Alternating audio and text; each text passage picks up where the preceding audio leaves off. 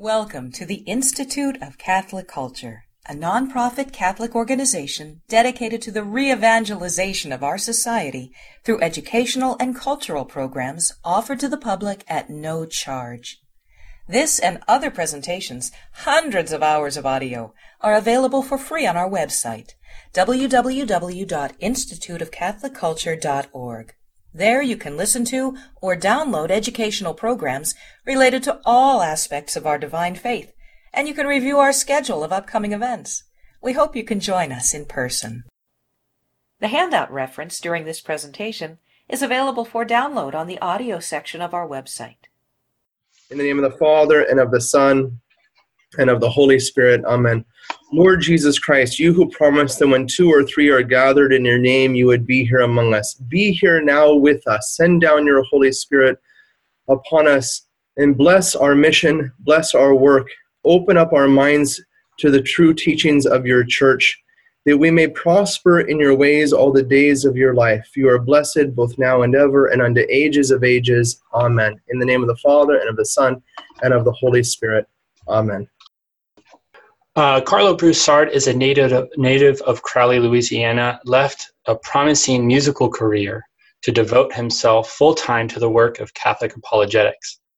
For more than a decade, he's traveled the country teaching apologetics, biblical studies, theology, and philosophy. Carlo has published articles on a variety of subjects in Catholic Answers magazine, is a regular guest on Catholic Answers Live, and is an active blogger at Catholic.com. Carlo holds undergraduate and graduate degrees in theology from Catholic Distance University and the Augustine Institute, and is currently working on his master's in philosophy with Holy Apostles College and Seminary, evidence of which is the detail of the handouts that you've got. He has also worked for several years in an apprenticeship with nationally known author and theologian Father Robert J. Spitzer at the Magis Center of Reason and Faith. And as Father was just mentioning just a second ago, and then at the beginning when we went live here, there's a long-standing friendship between him and Father, so we're really glad to have Carlo here. And I can tell you that for the little bit of time that him and I have been working behind the scenes together, it's been a true joy, so I'm really excited. Please join me in welcoming Carlo. Thank you. Appreciate it. All right. It's great to be with you all. Thank you so much, Father Hezekias and Andy, for having me. Just to let our viewers know, as Father said, this was a long time coming, and Father Hezekias was actually instrumental for me getting involved in professional apologetics and in the apostolate. Many years ago, even before Father was Deacon Sabatino Cornazio, right? I actually called Sabatino then at the time up and asked him about this institute that he had started, seeking some coaching to get some help to start my own institute called the Divine Child Institute, which I did start and ran for a couple of years in the Yakima Diocese in Washington State. And then from there, started working with Father Robert Spitzer, and then here at Catholic Answers. So Father Hezekias, you are instrumental in me being here this evening, presenting to everyone. So I want to thank you for that. God bless you. Carlo, you're too kind, and you've been an inspiration to me too. I remember that phone call and the many phone calls we had after that, and you're a great gift to the church. Thank you, Father. Thank you. Well, I hope everyone is ready to get your Thomistic geek on, because I am. I told Andy when he asked me to do this webinar that I had been waiting a very long time for an opportunity to really dive in and to study and research on the 5 ways of St. Thomas Aquinas as presented in the Summa Theologiae. And so this was a great joy for me and a great opportunity to be able to research, put this material together, and to be able to present it to you this evening and, of course, next week as well. So this evening, I'm going to try my best to say a few things by way of introduction about the 5 ways, and then to take a look at the first and second way of St. Thomas Aquinas. And then next week, I'll do my best to try and tackle ways 3, 4, and 5. And this is the first time, I'll be honest with you, this is the first time I actually present the 5 ways in this setting, in this formal setting. So we'll see how it goes and how much I can get through. I will try my best to get through everything. The handouts are important because given the nature of the beast and given the nature of St. Thomas's 5 ways, the handouts are very helpful because what I did is I've tried to lay it out in very clear and succinct ways to connect the dots, and so that every link in the chain is connected for you, so that hopefully there's no holes in the reasoning. And if you find a hole, let me know, because I want to try and fix it. So it's some heavy lifting. It's pretty heavy lifting, given the nature of metaphysics and looking at proofs for God's existence. So the handouts are important, and I will be referring to them. So just a few things by way of introduction. As you see on the handout, the introduction is divided into 2 parts. So a few things to know about the 5 ways, and then I'll make a few comments about some of the resources that I've provided to you. Obviously, I'm not going to go through all of them, but I just want to highlight a few of them. So some things to know about the 5 ways by way of introduction.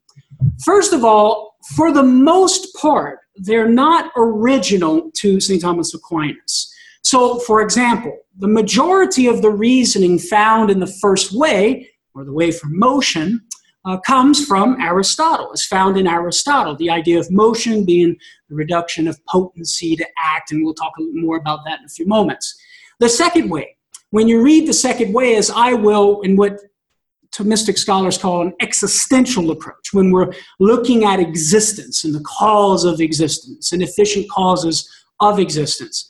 That can be found in the writings of Avicenna, an early 11th century Islamic philosopher. So the roots, found in a philosopher predating St. Thomas Aquinas. The third way, some parts of the third way, from possibility and necessity, and we'll talk about that next week, parts of it are rooted in Aristotle.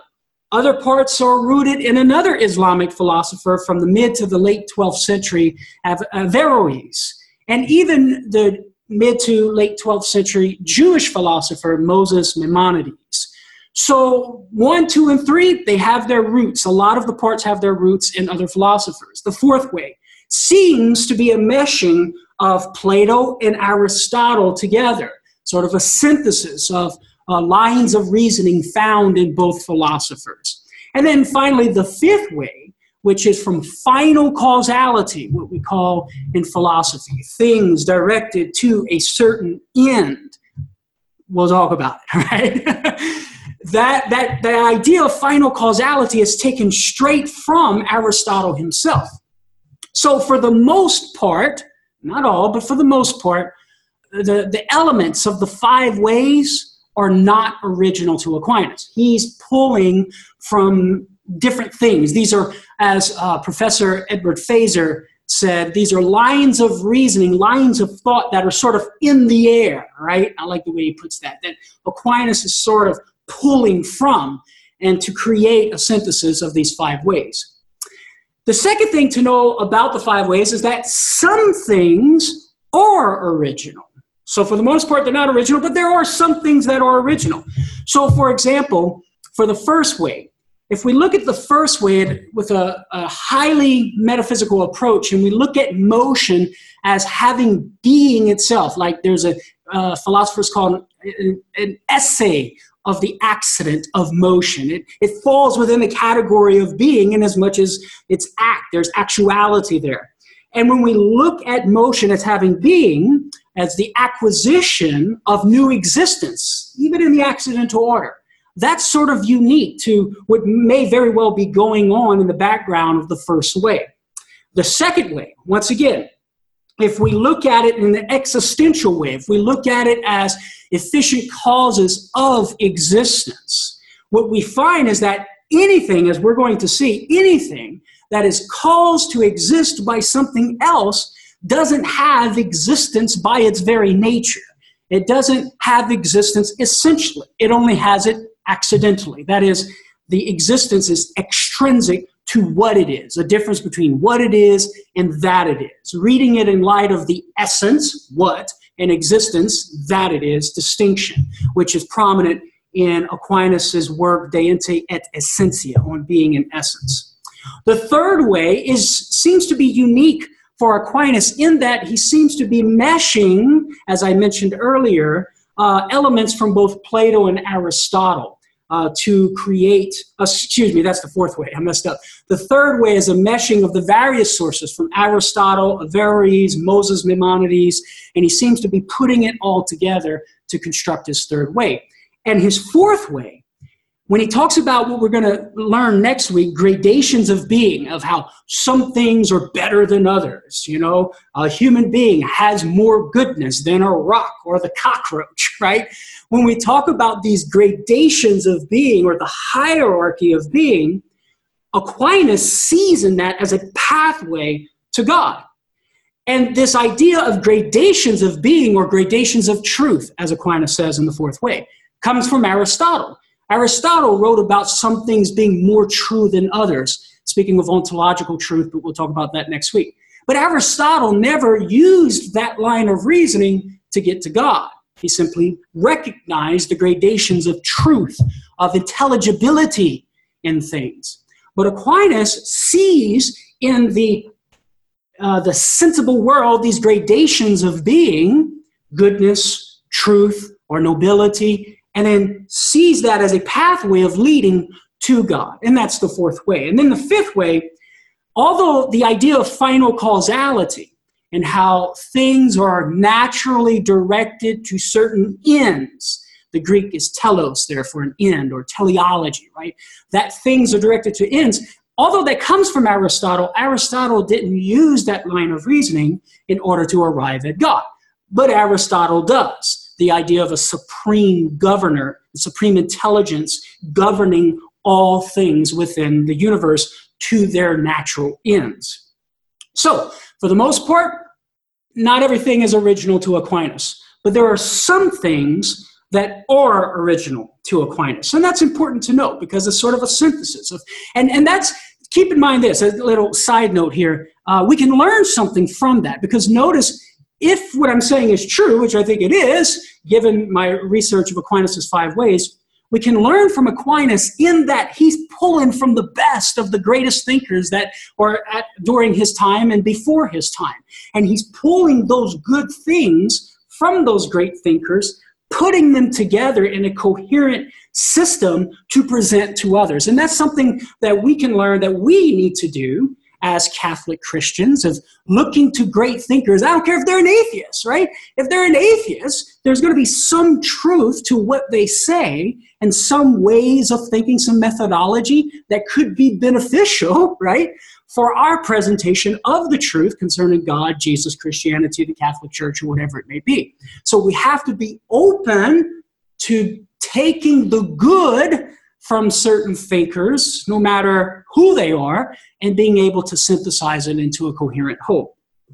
Another thing that we need to know about the 5 ways, and this is extremely important as well, is they are summaries that presuppose a certain metaphysical system and metaphysical principles. Okay, these are sketches of lines of reasoning in order to get to God's existence. And as we're going to see, he does think they're demonstrative.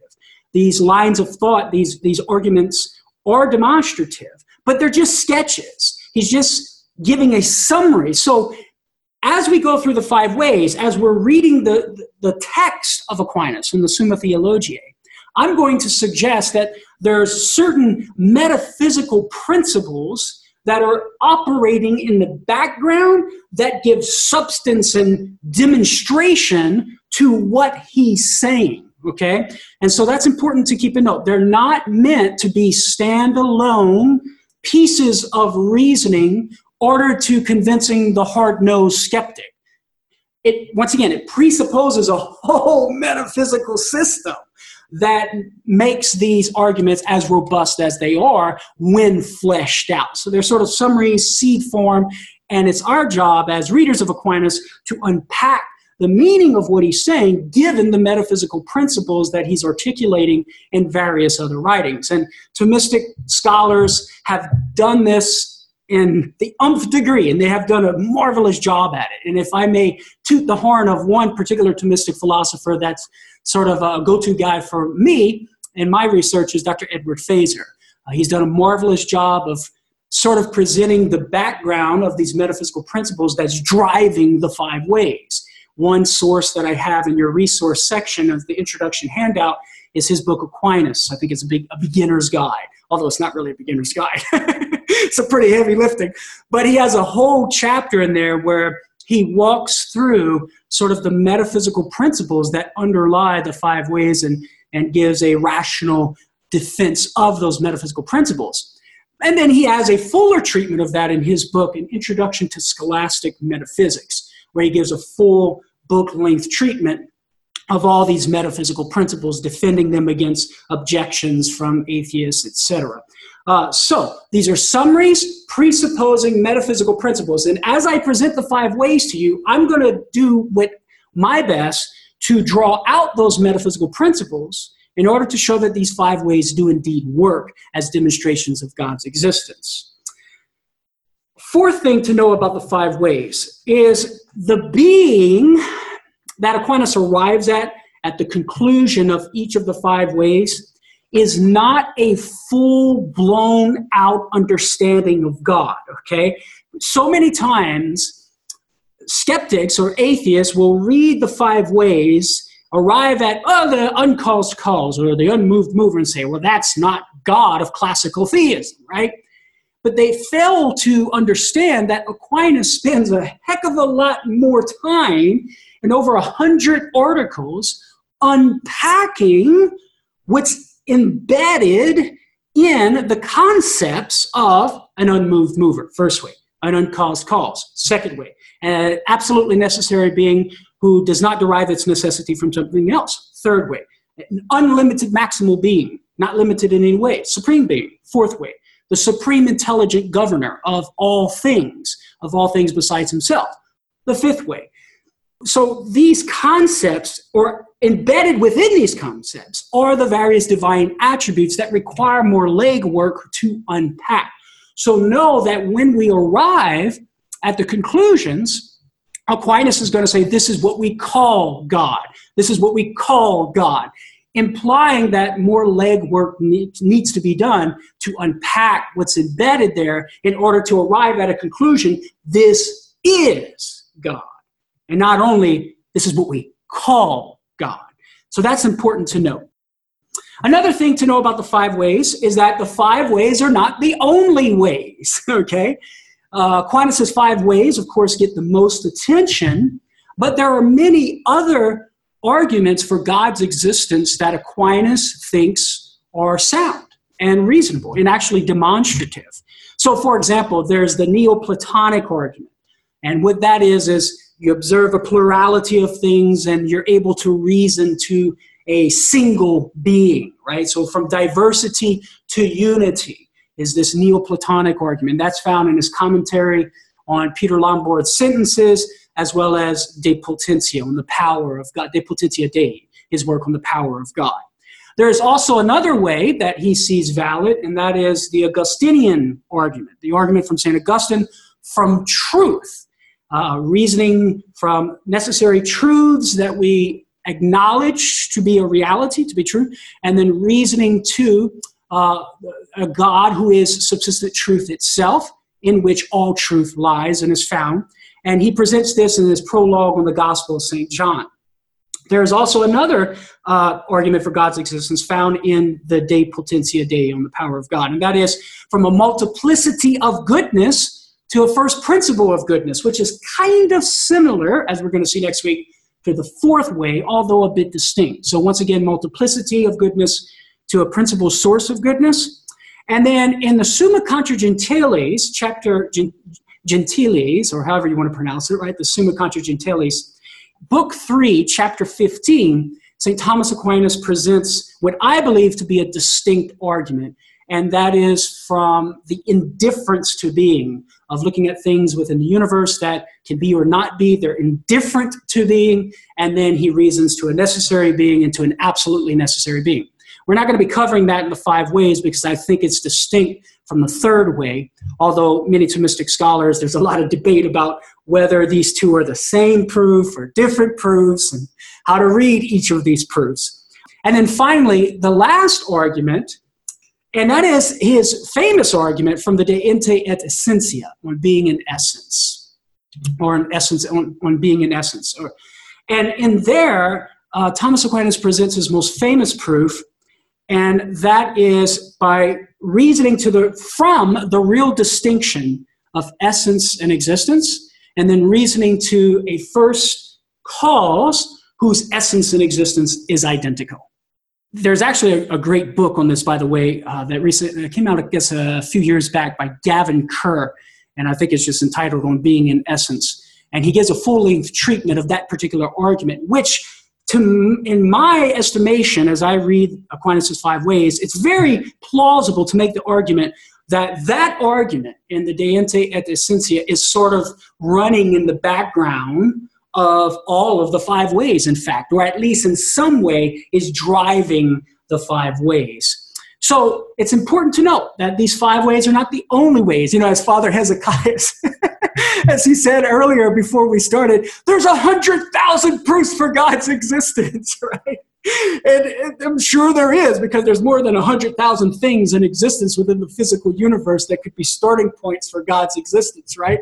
But the point being is that there are many proofs for God's existence, many of them that can be fit within the category of a metaphysical demonstration. That is, the premises are metaphysically necessary. They're reducible to first principles, and thus the conclusion necessarily follows from the principles, so it's of metaphysical necessity. But then there's a host of other types of proofs for God's existence that are probable arguments, dialectical arguments. They're not metaphysically demonstrable, but boy, they sure do give good reason to believe in God's existence. And that leads us to the next thing that we need to know about Aquinas' five ways. And that is, Aquinas thought they were indeed demonstrative. That is to say, they're metaphysically necessary. Not just a probable argument, such as the argument from fine-tuning, right? We see all this, whether you look at fine-tuning of biological organisms and all of the complexity, and then reasoning and inferring the reasonable conclusion of a supreme intelligence, right? Or if you construct the argument of fine-tuning from the fine-tuning of the initial conditions and constants at the beginning of our universe, reasonably inferring from that the need for a supreme intelligence that sets the values of the initial conditions and the constants in order for the universe to evolve for the development of life, right? Those sorts of arguments are probabilistic in nature. They're not metaphysical demonstrations because they can't be reduced to first principles. But the five ways, as I hope to share over the next two parts of this webinar, I think, and as Thomas thinks, are metaphysical demonstrations. So, for example, in part 1, question 2, article 2, the question is whether it can be demonstrated that God exists. And here's Aquinas' answer.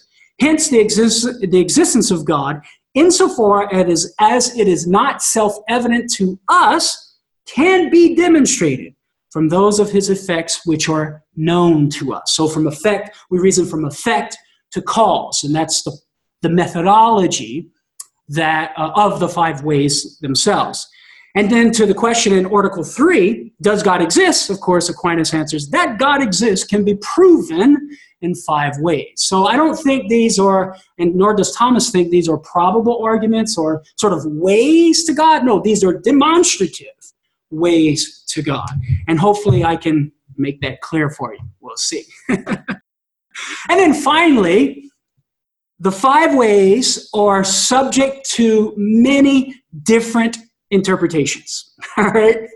I tell you what, it's like a minefield, right? I mean, you just, everywhere you step, it's like, oh, wait a minute, let me rethink what I was thinking, right? So Thomistic scholars go back and forth about how to read Thomas's text of the five ways as presented in the Summa Theologiae. Many scholars develop these awesome metaphysical demonstrations, maybe from certain elements in the five ways. So they see one thing in Thomas's five ways, they see another thing, and then they sort of develop this metaphysical demonstration, which is sound and valid and proves God's existence, but it doesn't quite fit, right, exactly what St. Thomas is saying. And as I've done the research, I've come to the conclusion that it is extremely hard. So I say that in order to say this.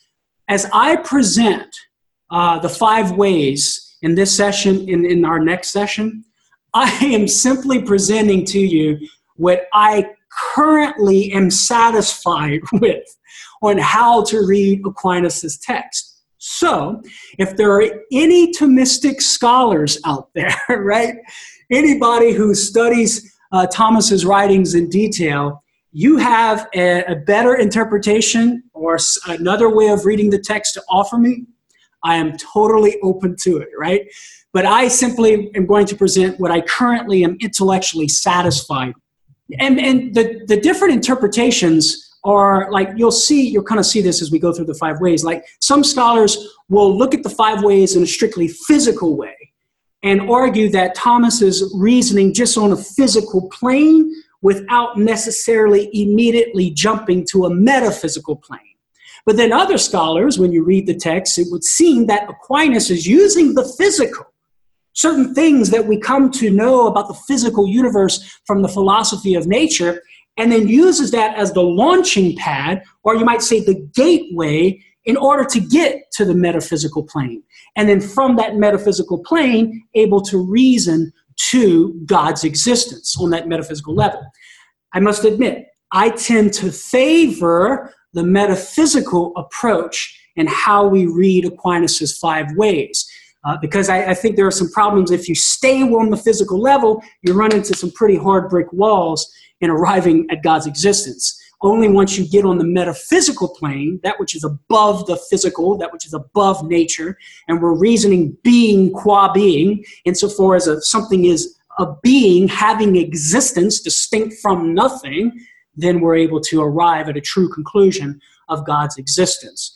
So I may tend to hyper-metaphysicalize, if that's a word, these five ways. But once again, this is simply currently where I'm at intellectually and how I'm intellectually satisfied with reading the five ways. If not anything, if for some reason I'm not interpreting the text in an authentic Thomistic way, as some Thomistic scholars would say, then at least I think they're metaphysical demonstrations for God's existence that are Thomistically inspired, right? All right, so that's some things that we need to know by way of introduction about the five ways. And the reason why I spent so much time on that is because the title of the presentation is The Five Ways of Aquinas, right? Answering Atheism. Now, some of the resources, I'm not going to read through all of them. I just want to highlight a few of them for you. One of them I highlighted already is by Dr. Ed Feser, Aquinas, A Beginner's Guide. That gives a great treatment of the five ways that's not only introductory, which can introduce the reader who doesn't have a background in philosophy to the five ways, but he actually provides a robust defense of the five ways against common objections that are proposed to the five ways. So that's a great resource. If you want to read any book to start on the five ways, I would highly recommend Dr. Feser's book, Aquinas, A Beginner's Guide. There's some other books worthy of highlight as well. One of the books that was very influential in my research of the five ways there listed is by Dr. Dennis Bonnet. He's a retired philosophy professor for 36 years at Niagara University in New York.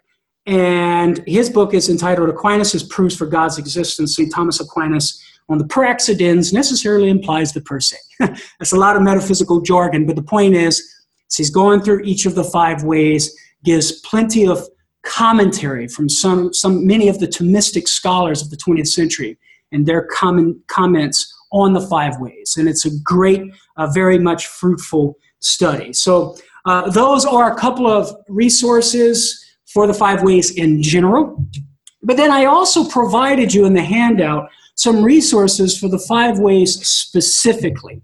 And many of those resources that looks at each of the five ways in a specific way come from journal articles. So not everybody has access to the Thomist Journal or the New Scholasticism or the American Quarterly Philosophical Journal. But if you are able to pay a subscription to these journals that I have listed for these resources, I would highly recommend you do that. If you're a Thomistic geek like me and you want to delve into this stuff more in depth and look at each of these 5 ways in more detail, I would highly encourage you to do that. So that's there for your taking. And so with that, let's move on to the first way, from motion. And I didn't intend to say that. So let's move to motion, right? So Aquinas' first way is from motion. So that's the datum, right? The datum, the starting point, that which we observe within the physical universe is motion. Things move. Now, granted, somebody out there is going to say, well, maybe motion is an illusion, right? Well, obviously, if that's the objection, we're going to have to put the first way on hold, and we're going to have to take a step back and defend the existence of motion or change in general itself, because motion is a subspecies of change. Motion and change can be synonymous in certain ways. So we would have to first take a step back and establish that metaphysical principle of motion being a reality. And that can be done. As I mentioned before, Dr. Ed Feser has done that in quite some detail in his work, Introduction to Scholastic Metaphysics. And of course, other Thomistic scholars have done it as well. But Ed Feser is one of the more popular ones. But assuming that that objection is taken care of and that there is motion, that's what we're starting with. And so here's what Aquinas says from the text of the Summa itself. The first and more manifest way is the argument for motion.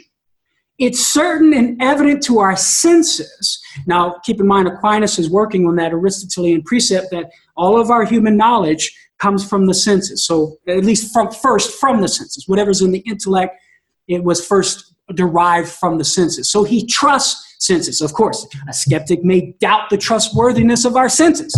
Okay, once again, we're going to have to take a step back and deal with that obstacle before we can move forward. But assuming that's not an obstacle for our friend that we're dialoguing with, it's evident to our senses there's motion. Continuing, that in the world some things are in motion. Now motion, and here he's going to define motion, and this is key. Now motion is nothing else than the reduction of something from potentiality to actuality. For motion is nothing else than the reduction of something from potentiality to actuality. All right? Now, Thomas is already employing some highly metaphysical concepts here, of reduction from potency to act, or potentiality to actuality. He's taking that directly from Aristotle himself. So as Aristotle would define motion as the act of a being in potency insofar as it's in potency. Now you're thinking to yourself, what in the world does that mean, right? Okay, so maybe a simpler way of putting it is, it's this progressive actualization of a potential, all right? So it's sort of this in-betweenness of pure potentiality. So the bullet is in the gun and it's not fired yet. It's in between that and actuality, the bullet has hit its target. So it's the actualization of a potency, but insofar as it's in potency, there's still more actuality to be gained before it terminates in its end.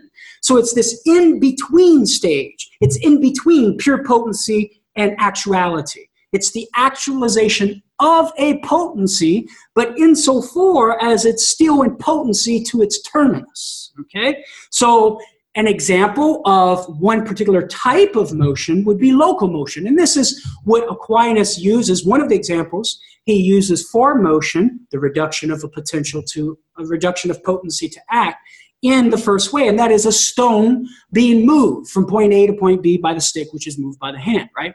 So the stone, as it's at rest, is in potency to getting from point A to point B. If it's at point B, it's not in motion either because it's actually there. The motion of the stone is the in-between stage of its potency to be being actualized, right? That's local motion. Now, here's what's key. Aquinas doesn't only have local motion in mind. He has a broader concept of motion, as did Aristotle, that could apply also to motion or change, as how we would better understand it today, on a qualitative level and a quantitative level. So qualitative change would be considered motion as well, as Thomas himself exemplifies in his example of the fire making the wood hot. You could use the example of, the fire making the water hot in the pot on the stove, trying to reach, from 72, it might be 72 degrees, and trying to reach the 200 mark. In as much as it's at 72, it's not in motion. If it's at the 200 mark, it's not in motion. But as you add heat to the water, and it's in that progressive actualization of potency, that process of actualization of potency to the 200, it's in motion. So that's qualitative motion or qualitative change. So Aquinas not only has local motion in mind, he has qualitative motion as well, the sort of expansive view of motion. And then, of course, quantitative change would constitute an example of motion as well. So, if I eat too much good Cajun food from southern Louisiana, right? I'm from near Lafayette, Louisiana, and we love our good Cajun food, right? Well, when I go home to give a talk and Mama does the cooking, guess what? I have a quantitative change, right? I gain weight, all right? So that would be that progressive actualization of the adding of weight would be considered a quantitative change or quantitative motion. Now, one key point about motion that I would submit to you is sort of running in the background, once again, of Aquinas' presentation of the first way, is what we would call in philosophy the essay of accidents, or the essay of motion. Because notice how he's defining motion. It's the reduction of potency to act, or the actualization of potency, where there's a potential and there's the gaining of the actuality, right? Now, inasmuch as there is an acquisition, acquiring new actuality, there's an acquisition of new being. There's an acquisition of new existence, even if it's only in the accidental order. Because remember, for Aristotle, the concept of being applies not only to substantial things, me, you, Fido, and Rover the dogs, right? A being not only applies to substantial things, to a substance, but being also applies to the 9 categories of accidents, these things that inhere in a substance, such as quantity, quality, place, etc. So the new actuality that's gained in motion is new being. It's new existence. Now, it's not existence in an absolute sense. It's sort of a qualified existence. Aquinas calls it esse secundum, a secondary being, which is distinct from the esse primum, the act of the being of the subsisting subject, that a substantial thing is distinct from nothing. That's the esse primum. But the accidents that it acquires, for example, in the process of motion, is a esse secundum, a secondary being. But nevertheless, it is being. It's under the concept or the umbrella of being. And this is going to be key as we move through the first way, as we read through it, in order to arrive at God, not only as pure act, but also as pure esse itself, pure existence itself, right? So I would submit that this understanding of motion being the acquisition of new actuality, but in Thomas's mind, for something to be an act is it to be under the umbrella of being. So it's the acquisition of new existence, the acquisition of new being, which puts us on the metaphysical plane, which allows us to reason to God's existence. And of course, that's one Thomistic interpretation. There are many others, but this is very prominent in a Thomistic scholar by the name of Joseph Owens. He has written several scholarly papers on this idea of motion being the actuality of new esse or new existence. I have those scholarly articles referenced for you in the resource section in that introduction handout. And then also, too, there's another article that I want to draw your attention to that articulates this idea of the esse of accidents, of the acquisition of new being, new existence in motion, and that is by John Canazes. And the title of the article is Thomistic Existentialism and the Proofs Ex Motu et Contra Gentiles, Book 1, Chapter 13. Now, with that background knowledge in place, we know what motion is. Now let's look at the argument itself. Now, what I've presented to you in your handout, I give you a long version, and then I give you a shortened version, all right? Now, bear with me. I want to walk you through the long version itself. When we get to the end, once you have all these metaphysical principles in mind, then you can look at that shortened version and say, oh yeah, well, now I know how I would justify the premises of that shortened version. So you could memorize the shortened version, but the long version is really what's going to do the driving force of the metaphysical demonstration. So I've divided the first way into 5 steps, okay? 5 steps. So the first step, step 1, is basically just sort of giving a syllogism for describing what motion is and how that motion is present in the world of sense. Because remember, Aquinas said, the first and more manifest way is the argument for motion. It's certain and evident to our senses in the world, things are in motion. So for example, in step 1, motion entails the process of having a potential to new existence, even in the accidental order, to new accidental existence actualize. So it entails that process, having a potential to new existence actualized, all right? Premise 2, X is in motion. So we see the stone being moved in the process of its potential to get to point B being actualized to get to point B by the stick, right? So it's in motion. So if X is in motion, well, then it follows, therefore, conclusion 1, X, the stone, or the stick itself, or the microphone that I'm picking up right now, right? X is in the process of having a potential to new accidental existence actualized, all right? Now, notice I gave you a syllogism there, right? The point of the syllogism is so that, once again, to connect each and every link in the chain, to connect all of the dots. I've done my best to try to plug every hole, right? So there's no holes in the reasoning. If you happen to find one, let me know. I'd be more than happy to plug that hole. But I gave you the syllogism so that you can just follow it very succinctly. I don't know about you, but to my intellect, that's very satisfying. Some of you might find it boring or dry and cold or whatever. I don't know. But it's very satisfying to my mind. So that's step 1. We're just articulating what motion is. The actualization of the potency. Insofar as it's in potency, we see X in motion. Therefore, X is in the process of having the potential to new accidental existence actualized. All right, back to Aquinas' text. Here we go. Aquinas writes, now whatever is in motion, so it seems as if he's jumped. He started with motion, now he's jumped to a new step. Now whatever is in motion is put in motion by another, for nothing can be in motion except it is in potentiality to that towards which it is in motion. So he's basically saying whatever is in motion must be moved by another. Whereas a thing moves inasmuch as it is an act. Nothing can be reduced from potentiality to actuality except by something in a state of actuality. It's therefore impossible that in the same respect and in the same way, a thing should be both mover and moved, that it should move itself as a whole. Therefore, whatever is in motion must be put in motion by another.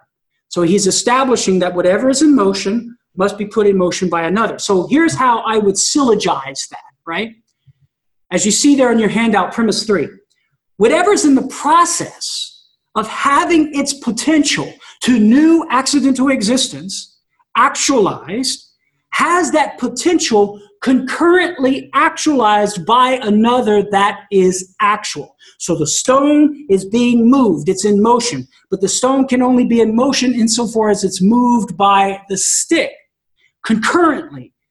While the process of actualization of the potential is taking place, there is a concurrent actualizer, right? So premise 4, X is in the process of having a potential to new existence actualized, right? The stone's being moved by the stick. Therefore, X is in the process of having a potential to new existence concurrently actualized by another that is actual. Call it concurrent actualize A, right? So concurrent actualizer A. Now, you might be thinking to yourself, okay, well, what about premise 3? I said whatever's in the process of having a potential to new accidental existence actualized has that potential concurrently actualized by another that is actual. How do we justify that? Well, here's the validation for that, right? So premise 3, validation. Number 1, this new existence that is being derived is either going to be from the thing itself, from nothing, or from another. Now, it can't be from the thing itself, and this is what Aquinas is drawing out. It can't be from the thing itself, because in that case, the thing would be giving what it does not have. It would be actual in as much as it has the new existence to give, and it would be in potentiality to that new existence because it doesn't have it. So it would be actual of that new existence and potential to that new existence in the same respect at the same place and time. But as Aquinas recognizes, that's absurd. That violates the principle of non-contradiction. So the new acquired accidental existence, that motion is the result of, that involves the process of motion, can't come from the thing itself. It can't come from nothing, right? Obviously, we would be violating the principle of sufficient reason, but just note this. If the new existence were coming from nothing, right, well then there would be nothing to distinguish the potency to the act from the actuality itself. Nothing to distinguish the potency to the act from the actuality itself. And if there's no difference, then there's identity. If there's nothing to distinguish potency from the act, well, then it's just going to be potency to act, right? And there will be no motion. So it can't come, the new existence can't be derived from itself, nor from nothing. Therefore, the new existence must be derived from another. Thus, Aquinas' principle, whatever is moved by another, is established. So that's step 2. Now we move to step 3.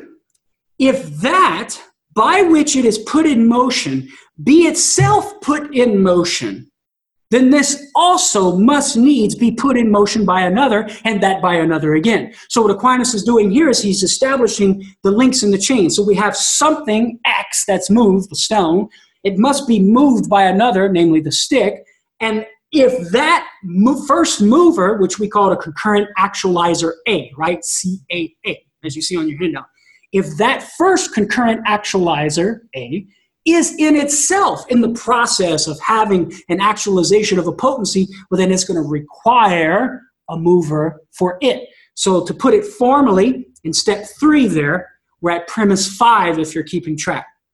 If at the moment concurrent actualizer A is actualizing X's potential to new existence, if at that moment CA itself has a potential to new accidental existence being concurrently actualized by another actualizer, call it concurrent actualizer B, then concurrent actualizer A is a concurrent intermediate actualizer.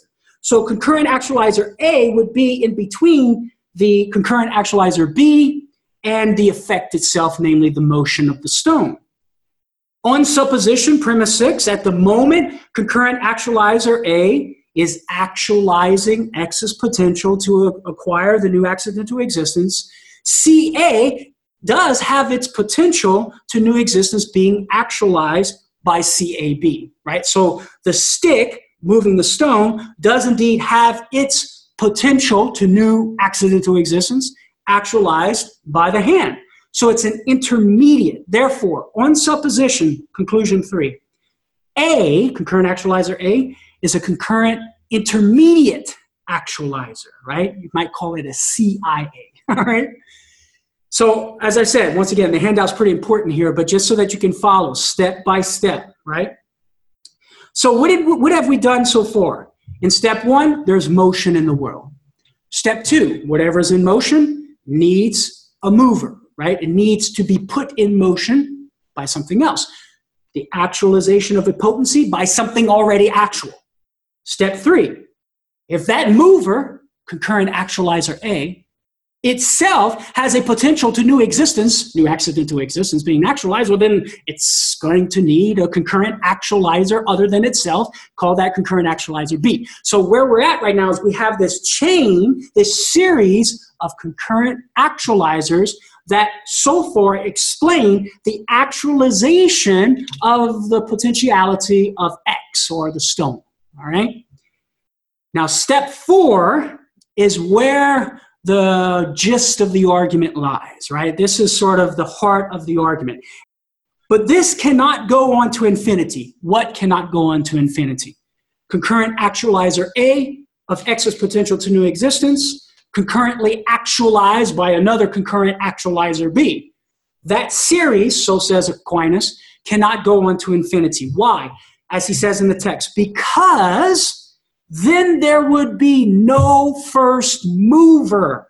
And we're going to talk about that. There would be no first actualizer, and what that means, we'll get to it.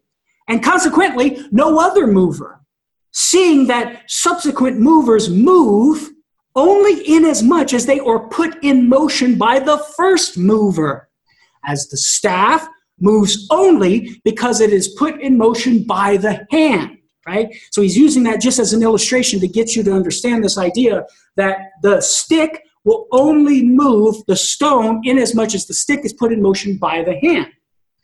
Therefore, it is necessary to arrive at a first mover, put in motion by no other. So basically what he's saying is that if everything were moved by something else, potential being actualized by some concurrent actualizer, which itself is actualized by another concurrent actualizer, if that were the case, then there would be no first actualizer, an actualizer that's not actualized by something else. If that were the case, well, then none of these other CIAs, none of these concurrent intermediate actualizers would be able to actualize X's potential. Now, why is that the case? We're going to look at that when we come back from our little break, okay? Andy? Thank you so much, Carlo. Now, there's like 30 things I want to say. I want to start with this. This is 1 Corinthians 9:19. For though I am free from all men, I have made myself a slave to all, that I might win the more. To the Jews I became as a Jew, in order to win Jews. To those under the law I became as one under the law, though not being myself under the law, that I might win those under the law. To those outside the law I became as one outside the law, not being without law toward God, but under the law of Christ, that I might win those outside the law. Here's the kicker. To the weak I become weak, that I might win the weak. I have become all things to all men, that I might by all means save some. Here's the point, guys. If you think this is just too dry or too abstract, you don't get to pass on this. You don't get a get out of metaphysics free card, okay? There are souls out there that this is the language that they speak. And we don't have the luxury to just say, oh, this is a little bit too hard or a little bit too high or abstract or dense or whatever. Look, if it requires intense study, right, for the sake of convincing somebody, it's worth it, right? And we got to think of St. Paul as we're kind of diving in here and really stretching. Don't think that this is beyond your grasp, okay? It's not. Right? We have an obligation to learn any and all means in order to spread the gospel, all right? And I'm going to mention a couple resources. These handouts are dynamite. These are serious handouts that you want to print and hole punch and put in a 3-ring binder, and you're going to want to read through them at least 3 times. Okay, think of this. And watch the video. And watch the video, right? This is something where you've got to put on multiple coats of paint in order for it to stick, and don't get intimidated away from doing that. Andy, I often like to say, if Dr. Stephen Bohr can talk about quantum physics and all of that stuff, then we can talk about some metaphysics as well, right? Hey, amen to that, man. I'll keep the rest of my comments for the end here, but know that we'll have a couple other resources to point you to in addition to the excellent ones that Carlo Broussard has listed in your reading list. Floor is all yours. If you didn't hear what Andy was saying, if you were using the restroom or something, he was just talking about the importance of stretching our intellectual muscles, right? In any sort of athletic competition, in order to build the muscles and to gain the ground, you need to have the resistance. The same is true with the intellect. We need to sort of stretch these intellectual muscles. This is why the beauty of social media, right? We're going to have the audio and the video. We have the handouts for you to go back over to walk through these steps, right? And this is why in the handout as well, I have Aquinas' text in there, because the text sort of simplifies it. It's the summary. And then the syllogisms of each of the steps present the metaphysical background that's sort of driving the lingo of what Thomas is saying in the text itself. So when we left off, once again, when the first wave from motion, we've gone through step 1. There's motion in the world, which is the reduction of potency to act, potential to actuality.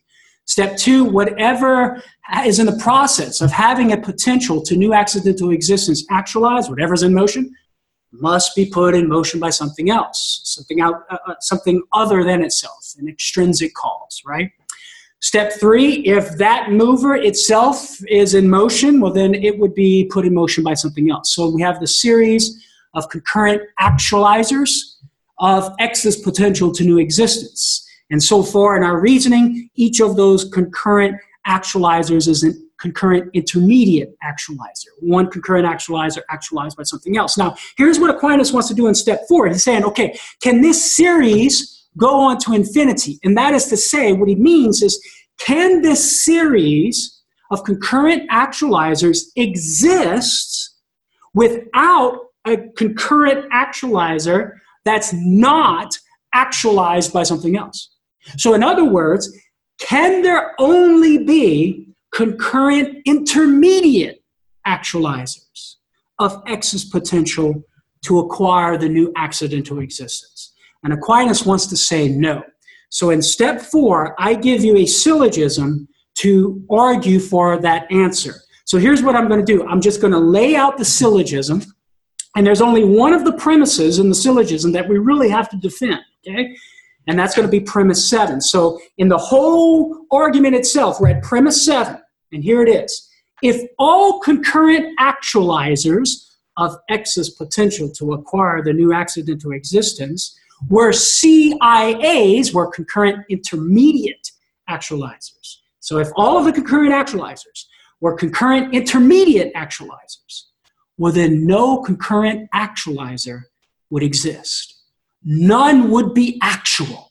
In other words, they would have no actuality to impart to any of the other concurrent actualizers, and ultimately to impart to X, in order to actualize X's potential to acquire the new accidental existence. So, premise 7, if all concurrent actualizers of X's potential to new accidental existence were concurrent intermediate actualizers, then no concurrent actualizer of X's potential would exist, but X's potential to new accidental existence, premise 8, if no concurrent actualizer of X's potential to new accidental existence exists, if none of the concurrent actualizers exist, well then guess what? X's potential would not be actualized. It would not be in motion. But we know from sensory experience, X's potential to new accidental existence is in the process of being actualized. It is in motion.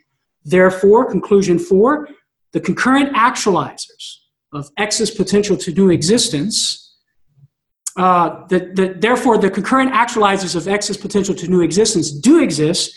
Conclusion 5, therefore, not all concurrent actualizers of X's potential to new existence are intermediate. Not all are concurrent intermediate actualizers. And that is to say, as we're going to see in step 5, there's at least one concurrent actualizer that's not actualized by something else. Now, in step 4, there's only one of those premises that we really have to defend, and that is premise 7. Here it is. If all concurrent actualizers in the series, right, these concurrent actualizers that are actualizing the potential of X, all of these moved movers, right, if all of these concurrent actualizers were concurrent intermediate actualizers. If every single one of them was being actualized by something else at the moment it's actualizing X's potential, right? Well, then no concurrent actualizer would exist. How do we prove that? Okay, follow me here. Here's how we're going to do this. This is premise 7 validation, right? If you're following on the handout there. Think about this. Number 1, whatever's in the process of having a potential to new existence being actualized doesn't have existence per se. Now, what that means is that it doesn't have existence by its very nature. So whatever has a potential and is being actualized by something else, that thing is not going to exist by its essence. There's going to be a difference between what it is and that it is. It's not going to have actuality of itself. Now, why is that the case? Well, here is the reason. If there's a potency in the process of being actualized, then there's a potency to new existence. But if there's a potency to new existence, well, then existence doesn't belong to that thing by nature. Because you can't be in potency to that which you have by nature. For example, is a triangle in potency to having 3 straight sides? No. Why? Because 3 straight sides belongs to the nature or the essence of a triangle. So if something's in potency to existence, well then it doesn't have existence by nature, because you can't be in potency to something that you have by nature, right? So if a potency is in the process of being actualized, it's a potency to new existence. If it's a potency to new existence, even in the accidental order, right? If it's a potency to new existence, well then that thing doesn't have existence per se, of itself, by its very nature. On supposition, a potential is in the process of being actualized. So therefore, on supposition, existence isn't had per se. Existence isn't belonging to the nature of the thing. We would call this in philosophy, it's per accidens, okay? So that's how we would validate the first point of premise 7 in our defense. Whatever is in the process of having a potential to new existence being actualized, even in the accidental order, it doesn't have existence per se. It doesn't have existence by its very nature, by its essence. Like a triangle has 3 straight sides by its essence, whatever's in potential to new existence and is being actualized, that thing doesn't have existence by nature, like the triangle has 3 straight sides by nature. P7.2 here.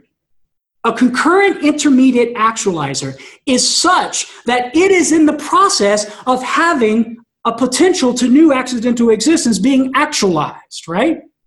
Therefore, a concurrent intermediate actualizer doesn't have existence per se. It doesn't have actuality itself. In simple terms, whatever is moved by another doesn't have existence by its nature. These movers in our scenario, these concurrent intermediate actualizers, they're in motion. They're having their potential to new accidental existence being actualized by another. And so therefore, these concurrent intermediate actualizers in the series do not have the fullness of being. They do not have existence by their very nature, like the triangle has 3 straight sides by its very nature. The existence for these types of things is extrinsic to its nature. It's distinct from what it is. We say they have existence per accidens, by accident. It simply happens to be that they have existence. Okay, now, P7.4.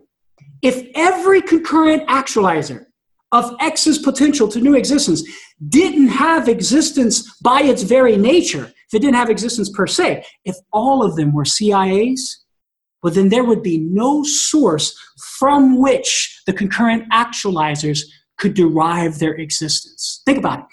Concurrent actualizer A, concurrent actualizer B, concurrent actualizer C. All of these are concurrent intermediate actualizers, right? They're having their potential actualized by another, which tells me none of them have existence per se. None of them have the fullness of being. None of them have existence by their very nature because they're in potency to new existence. And you can't be in potency to that which you have by nature.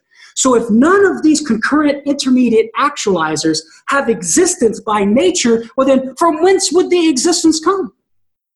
There would be no source from which the concurrent intermediate actualizers of X's potential could derive their existence. P7.5. On supposition, all concurrent actualizers of X's potential to new existence don't have existence by nature. They're all CAs. And so therefore, on supposition, there's no source from which the concurrent actualizers can derive their existence.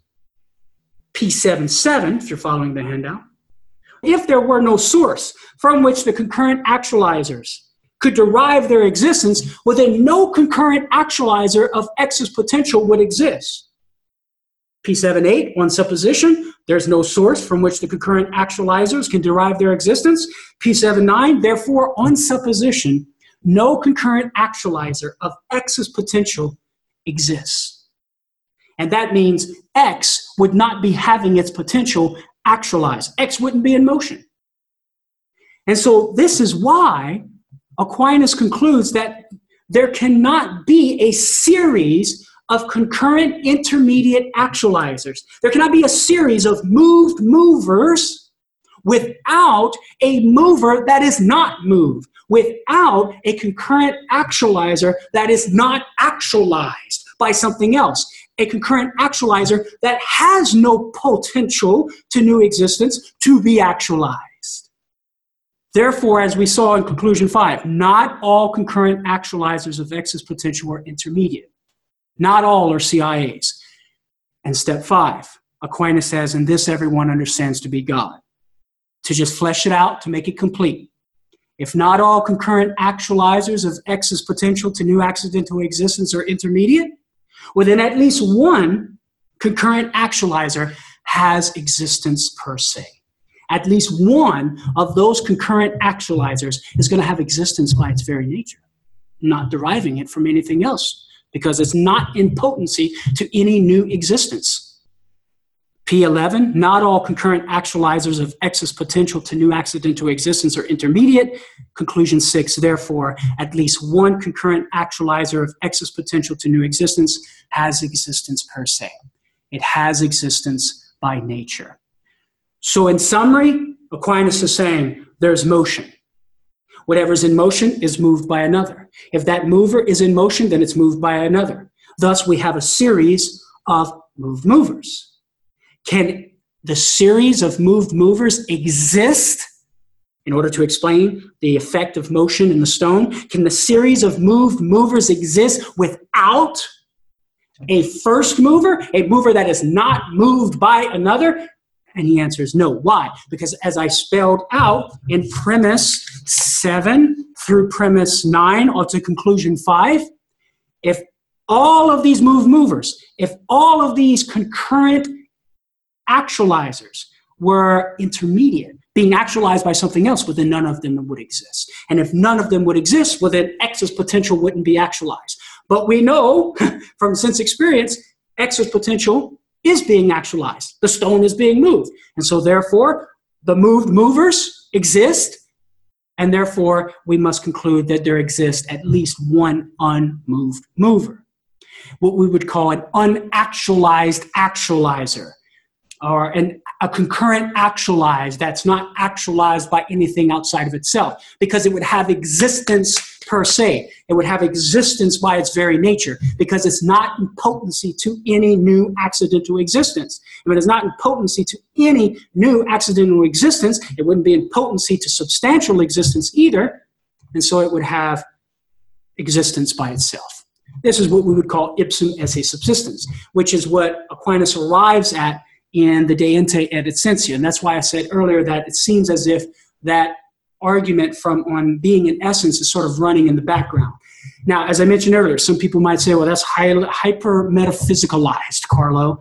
Well, if you define motion as the reduction of a potency to act, and whatever is being reduced to act must be reduced to act by something already actual, well, then you metaphysically necessarily must conclude to a purely actual being, a concurrent actualizer that is pure actuality itself, in order to explain the fact that the concurrent intermediate actualizers have actuality to import to X in order to actualize its potential. So that's the long version. Here's the short version. as you see there on your handout. Premise 1, if everything were an actualized actualizer, then there would be an infinite series of actualized actualizers ordered in an essential way without a first actualizer. And that first means having actuality in and of itself, or having existence per se, by its very nature. Premise 2, but there can't be an infinite series of actualized actualizers ordered in an essential way without a first actualizer. Therefore, the conclusion, not everything is an actualized actualizer. There must exist some actualizer, at least one, that is not actualized by something else. That being, as we already demonstrated, would be purely actual or having existence per se by its very nature, because it wouldn't be in potency to any existence whatsoever. And that being is God, right? Now, somebody might say, well, you haven't proved that it's absolutely unique. You could possibly have more than one unactualized actualizer. Well, that's a good question. But when you examine in more detail what a purely actual being is, and if purely actual, then existence by nature, pure existence itself, not restricted or limited to this mode of existence rather than that mode, or this amount of actuality rather than that amount, well, then you come to understand that there can only be one such thing. Now, obviously, we don't have time to get into all that, but Aquinas spells that out in future articles and the first part on God. So that, my friends, is the how I am currently intellectually satisfied with reading Aquinas' argument from motion. Once again, these metaphysical principles operating in the background of what he's saying in the text. All right.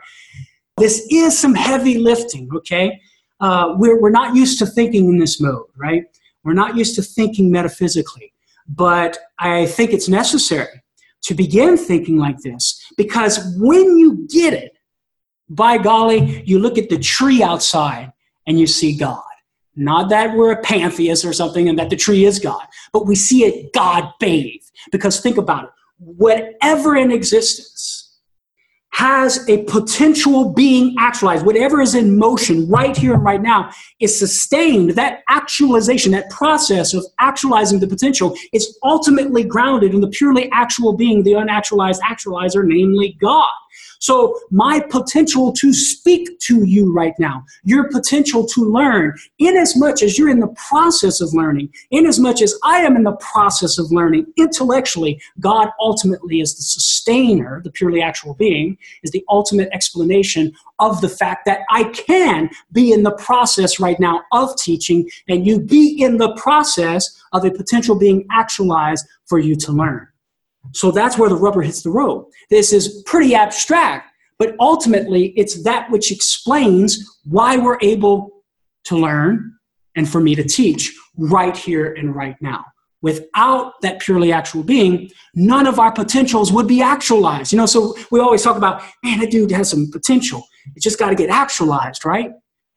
And we always talk about somebody having a potential for something. My kids have a great, listen, my daughter, she is, my 11-year-old Savannah Claire has potential, a tremendous amount of potential to be a great pianist, right? Just a natural gift. She's going to need some lessons, though, to help her actualize that potential. Well, folks, ultimately, God is the explanation of why that potential can be actualized in the first place. So this is why all of this metaphysical reasoning stuff, right, is important in our lives. Now, we move to the second way of St. Thomas Aquinas. The second way is actually shorter than the first, because we're able to sort of jump to this impossibility of an infinite regress of causes in a fairly quick way. But there's a few things I need to say about the datum of efficient causation. So Thomas Aquinas says, the second way is from the nature of the efficient cause. In the world of sense, we find there is an order of efficient causes. Because there's no case known, neither is it indeed possible, he says, in which a thing is found to be the efficient cause of itself. For so it would be prior to itself, which is impossible. And he says the same thing similarly in the first way, where nothing could move itself as a whole, because it would be actual and potential to that motion in the same respect, in the same place and time. So too with an efficient cause. Something cannot cause itself to exist, because in that case, it would have to be existing in order to give itself existence, but on supposition, it doesn't exist. So how can it exist and not exist in the same respect, the same place and time? Right? So for Aquinas, this is self-evident, which it is. It violates the principle of non-contradiction to say that something could cause itself to exist, to have that active being that distinguishes something from nothing. And this is how Aquinas understands an efficient cause. An efficient cause is that whose action makes a thing exist. Now, an efficient cause can be a cause in fieri or a cause in esse. A cause in fieri in Latin is the cause of the becoming of something to be, right? So father begets son, the becoming of something. But a cause, an efficient cause in esse, is a cause whose action sustains a thing in being. And the second way of Aquinas concerns efficient causes in esse. Now, I would submit it's possible to construct a metaphysical demonstration by starting with causes in fieri, but I don't think that's what Aquinas is doing. He's thinking of an order of efficient causes in esse. That is, the activity of things concurrently being the reason why other things exist, okay? And for Aquinas, creatures can act as efficient causes in esse. Several of his different works, even though he thinks God is the absolute cause of being itself, that act which distinguishes a substance from nothing. Only God can give that esse. Only God can give existence itself. Creatures can be called efficient causes of existence, but in a secondary way, okay? They're only causes of existence of something inasmuch as their activity contributes to disposing the matter in order for a substantial form to exist in that parcel of matter, right? So, for example, the activity of the sun gives off light and heat, and that light and heat properly contributes to the disposition of the matter, which can allow for the substantial form of Phaedo or the substantial form of the rose to exist in that particular matter. Without the light and the heat that's an effect of the sun, Phaedo would die. Phaedo would no longer exist. The rose outside would die. It would no longer exist. So for Aquinas, creatures can be efficient causes in esse, sustaining the activity of which sustains other things in being. So for example, you can look at the gravity. Gravity is an efficient cause of the extreme pressure of the core of the sun, which in turn causes the nuclear fusion of hydrogen atoms to make the helium atoms, which in turn causes the light and the heat, which in turn properly disposes matter to receive the substantial forms of Phaedo and the rose, which is necessary for those things to exist. So inasmuch as the activity of something concurrently contributes to something else continuing to exist, for Aquinas, that's an efficient cause in esse. And I would submit that that's what he has in mind when he says the second way is from the order of efficient causes that we observe in nature. Okay? Now, before we get into the argument, how is this different than the first way? Well, notice in the first way, we restricted the first way to an efficient cause, a mover, right? Because all movers are efficient causes. But we restricted efficient causality to the process of acquiring new accidental existence, right? Whereas in the second way, what Aquinas, I think, wants to do is he's expanding the notion of efficient causality. Rather than looking at an efficient cause simply of the process of acquiring new accidental existence, such as a mover, imparting motion, he wants to expand the notion of efficient causality to a cause of substantial existence right here and right now. So the stone may move by the stick, first way, but the fact that the stone exists, second way, or the fact that Phaedo is moving, acquiring new spatial location, new actuality, new accidental existence, by certain, the leg is moved by the flexing of the muscles, which is moved by the firing of the neurons in Phaedo, right? Okay? So that's the first way. But the second way is asking the question, well, why does Fido exist to begin with, right? And you can even, I think, construct a second way by starting with an efficient cause of accidental existence here and now.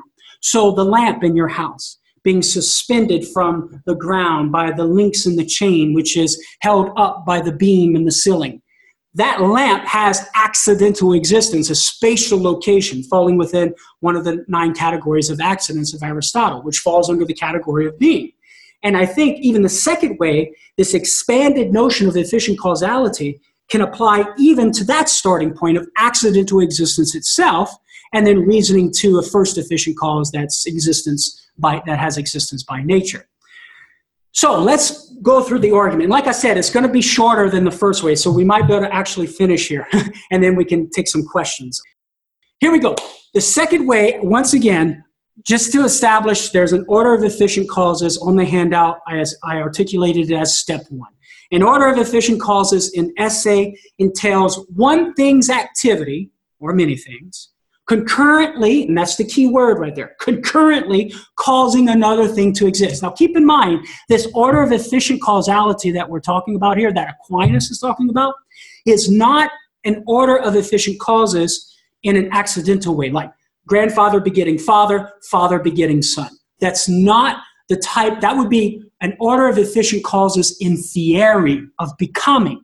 But that's not what Aquinas has in mind, because elsewhere, later on in the paragraph of the text, he's going to say, you know, inasmuch as you have the cause, you have the effect. Without the cause, you don't have the effect. So he's thinking knife cutting orange or knife cutting banana. He's thinking of music coming, the sound of my voice coming from my voice. I stop talking, no voice, right? Or the music coming from the instruments. You stop playing the music, you stop playing the instruments, no music.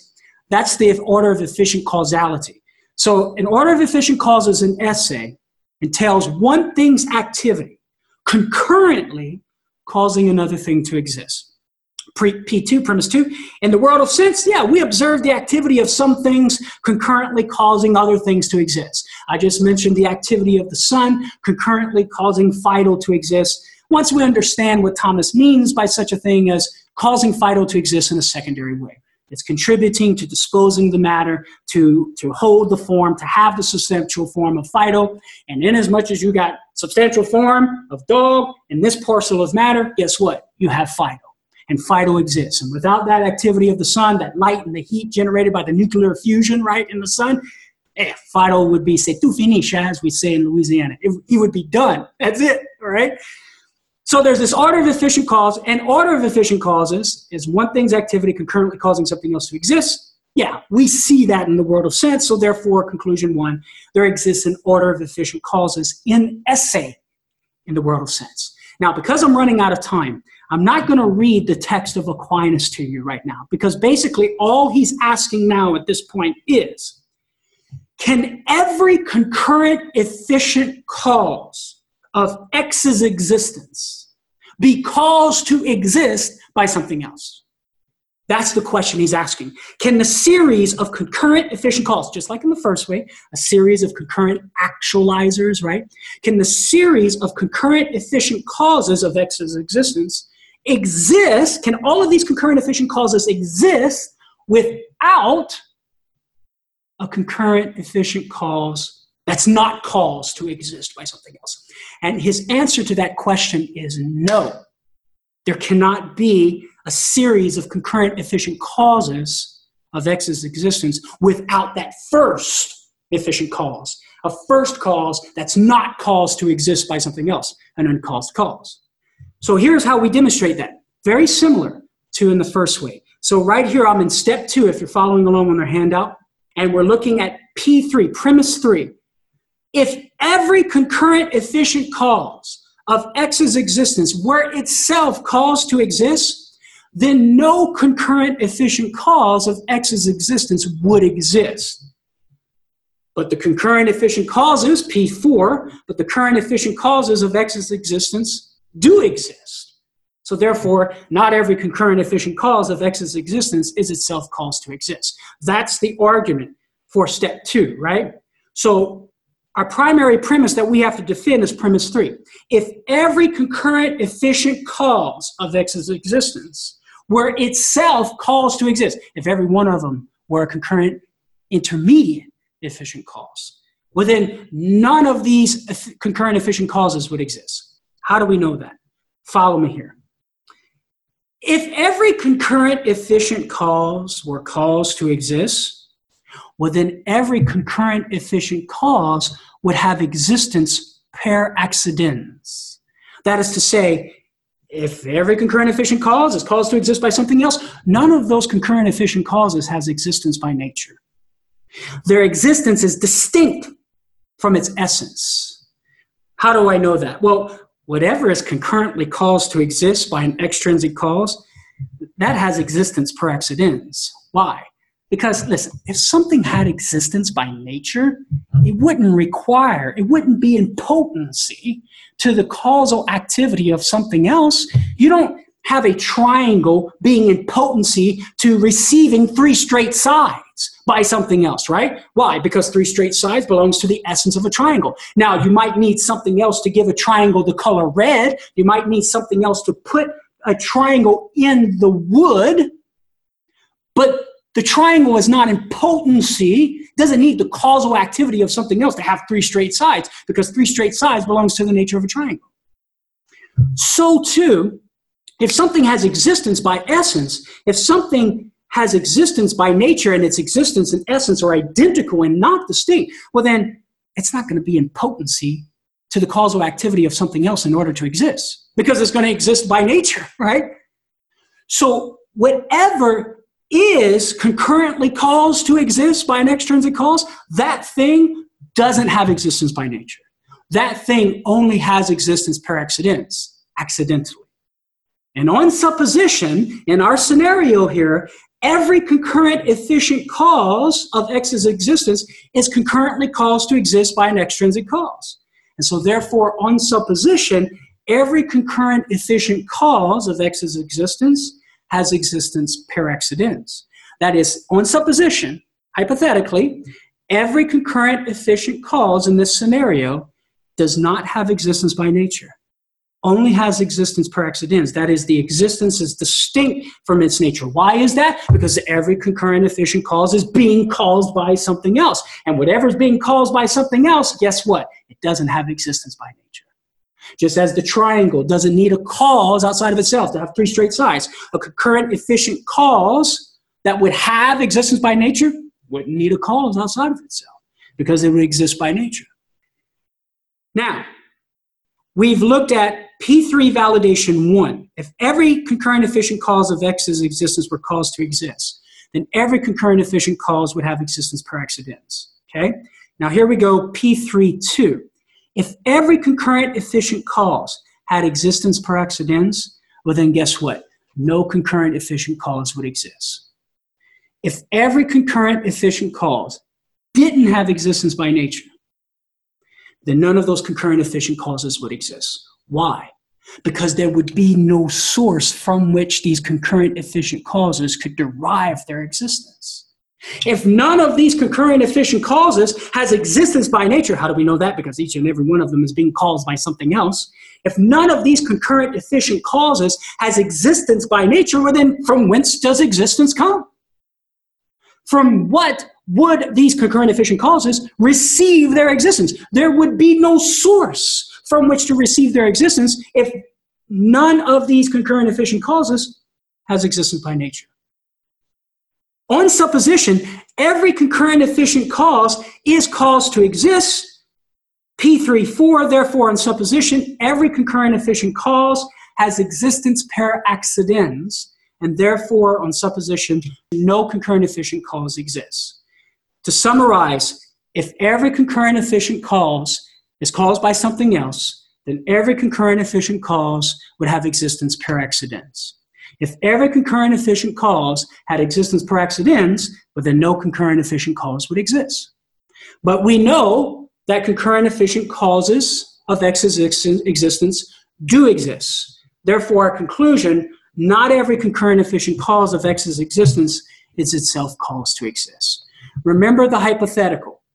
If every concurrent efficient cause was caused to exist by something else, then no concurrent efficient cause would exist. But we know that concurrent efficient causes of X's existence do exist. The sun, right, exists, concurrently causing Phaedo to exist. Therefore, not every concurrent efficient cause of X's existence is itself caused to exist. And finally, in step 3, St. Thomas says, to which everyone gives the name God. Whatever's not caused to exist has existence per se. And as we've already concluded, there exists at least one concurrent efficient cause that is not caused to exist. Therefore, there exists at least one concurrent efficient cause of X's existence that has existence per se. That is to say, its active existence and its essence are identical and not distinct. And my dear friends, that's the ipsum esse subsistens, subsistent being itself, God. So the shortened version, to wrap all that up, you could say it like this.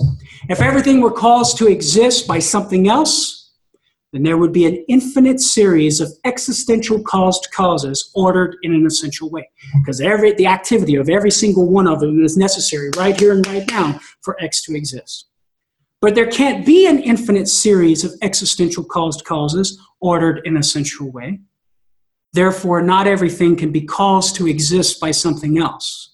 There must exist at least one existential cause that doesn't have to receive its existence from something outside of itself, i.e. an uncaused cause. So that would be how I would approach the second way and the metaphysical principles that's driving what Thomas Aquinas is saying. We see an order of efficient causes ordered essentially, whereas you have concurrent efficient causes explaining why X exists. This series of concurrent efficient causes of X's existence cannot exist without a cause that's not caused by something else. Because if it did, within none of the concurrent efficient causes would exist. But the concurrent efficient causes of X's existence do exist. And so therefore there must be a cause that does not rely on any extrinsic cause for its own existence, precisely because it would have existence per se, it would have existence by its very nature. So that's how I would read the second way. So, my dear friends, once again, I recognize that's some pretty heavy lifting and some pretty abstract metaphysics. But like I said, I think it's important that we approach Thomas's 5 ways in this way because it puts us on a level that allows us to metaphysically demonstrate God's existence. And when you look at the 5 ways through this lens of being and existence and things being caused to exist and acquiring new actuality, it allows us to arrive at the conclusion that God exists. So that's how I would present the first and second way. Andy? Thank you so much, Carlo. I really appreciate it. What we've been given here is something that can be chewed upon for a long, long time. Now, in one sense, I'm going to recommend a couple of things. I want to recommend those things with this qualifier, which is don't assume that if something can't be understood within a week, it's worth getting tossed out. What we're experiencing here for many of you may have a similar experience as like all of a sudden you're in a different room and everyone's speaking a completely different language. Now we know the best way to learn a language is just immerse yourself in there, just hang out with all the people that are speaking a language that you don't understand, right? And they will be speaking it and eventually it becomes yours. And I use that as an analogy to encourage you guys to stick with this. I want to say a couple other things here. One is some of you may be feeling like Tertullian here. If you guys know this famous line of his, he was famous for saying, what does Athens have to do with Jerusalem? In the sense of, there's this big controversy of when we are demonstrating and articulating the faith, do we need to make it accessible to the language of reason? We've already been given divine revelation from God, so we have direct knowledge. So why not just take the shortcut, right? As opposed to going through this long explanation. The reason is because God wants us to be able to communicate His truth to anybody in any language. And we have to make this accessible to anyone. So if you think that this stuff is just whatever, dry and cut, and it's a completely different world, It's not. It may be challenging, but it is very important. Andy, if I may interject just one thing here. Guys, one of the reasons why, obviously when you're dialoguing with somebody, unless they have the time, you're not going to be walking through these steps one at a time, right? But the reason why I present these steps to you in a formal way is so that you can read over them and assimilate them into your own mind so that you can be clear in your own thinking. And then you, in the dialogue, are able to articulate the concepts in a natural conversation as the conversation develops. But you have the principles there. You have the principles in the background from which you can draw. Because if you don't have the principle, then what you say is not going to be correct. What you say is going to do an injustice to Aquinas' 5 ways in particular, and to any sort of philosophical demonstration of God's existence. So the principles have to be present in skeleton form in order to have that rigorous foundation to build your argument to prove God's existence. But then in your own way of speaking, you would begin to put the flesh on those bones as you're speaking to somebody in a conversation. So just a little justification for sort of the formal demonstration of the presentation.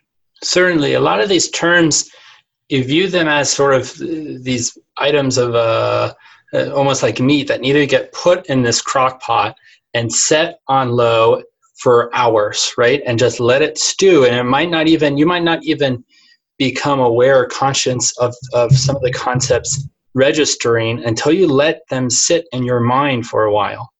Pope Benedict Emeritus XVI talks about this experience that many people have with praying the Psalms. Right? The church has always had this tradition of using the Psalms as this school of prayer. And he has this beautiful quote where he talks about how the Psalms at first, when someone prays them, they seem like this other kind of language, right? And it almost seems mechanical. But then after a while, just like how a child in learning language just kind of like repeats things because they're hearing it. Like my daughter Philomena is just saying the most ridiculous things now. And she's just repeating what she's hearing, right? And then all of a sudden what she just repeats, she gains ownership of after a long time of exposure, and then uses the very thing that seems so foreign to her to communicate her own ideas. What you're getting, like Carla was saying at the beginning, the Summa is a Summa. That is, Summa is summary, right? The arguments that we're getting from Aquinas in the Summa are not the full-blown version. He's assuming that you have a background knowledge. And primarily, other philosophers, like Carla was mentioning, are important, but primarily we're looking at Aristotle. Okay, now, there's good news and there's bad news. Bad news is this is not nearly anything close to what he wrote, but these arguments, for a certain extent, are assuming this kind of knowledge, okay, plus way more. That's the bad news. The good news is there's a really great book, Aristotle for Everybody, that basically condenses all of this to that, okay? Now, is it going to be as detailed? No, but it's a great way to get your feet wet with some of these concepts that you just can't run away from. Yeah, for example, Andy, Matt Fradd has an ebook out, a very short ebook on how to understand Thomistic jargon. And unfortunately, I can't remember the title of his little ebook, but if you go like mattfradd.com or Matt Fradd Thomistic jargon, Google that, you may come across his website where he has that ebook that you can download. It's just like a few pages from, on a PDF file where he goes and explains act and potency, essence and existence, and form, matter, and the various other metaphysical concepts that I've been employing in these demonstrations. You probably were going to talk about what book should be read or which chapter of a book, but everything that I've been saying is summarized in just a beautiful way. I haven't found any other book that summarizes these concepts better than Feser's book, Aquinas, A Beginner's Guide. Because in that book, he goes through those metaphysical concepts, form, matter, potency, act, essence, existence, transcendentals, and all, which is going to be important for the fourth way, final causation, which is important for the fifth way. And he explains those things in a very accessible way. So I would recommend that book. And read chapter 3 in Natural Theology, where he presents the third, fourth, and fifth way, which we're going to try to get to next week. We've got a whole bunch of really good questions. So why don't we just launch in here? I'm going to combine two questions because I think they're kind of similar. Lisa Corba is asking, how does Dawkins sort of respond to arguments like this? In a similar way, Wes writes in, is the Aristotelian/Thomistic metaphysics assumed in the five ways compatible with contemporary science, for example, physics? Yeah, well, interestingly enough, in Dawkins' The God Delusion, he only devotes, unfortunately, just a few pages, right, to dealing with Aquinas' five ways and just pretty much dismisses them as not having any value whatsoever. But unfortunately, there's various caricatures and misunderstandings of the five ways. So Dawkins and many other new atheists, for example, will say things like, well, if God is the uncaused cause, well, what caused God? You know, if everything needs a cause, you started out with causation and something is caused by something else, and everything needs a cause, well then, who caused God? Why do you stop the explanation with God that seems to be arbitrary, right? Well, obviously, that's just a misunderstanding of Aquinas' ways, because he's not saying everything is in motion. He's not saying everything is caused. He's simply starting with motion itself, saying whatever is in motion is moved by another. Whatever is caused by another. And when you reason through the series of causes, asking, can such a series of causes exist without a first cause that's not caused?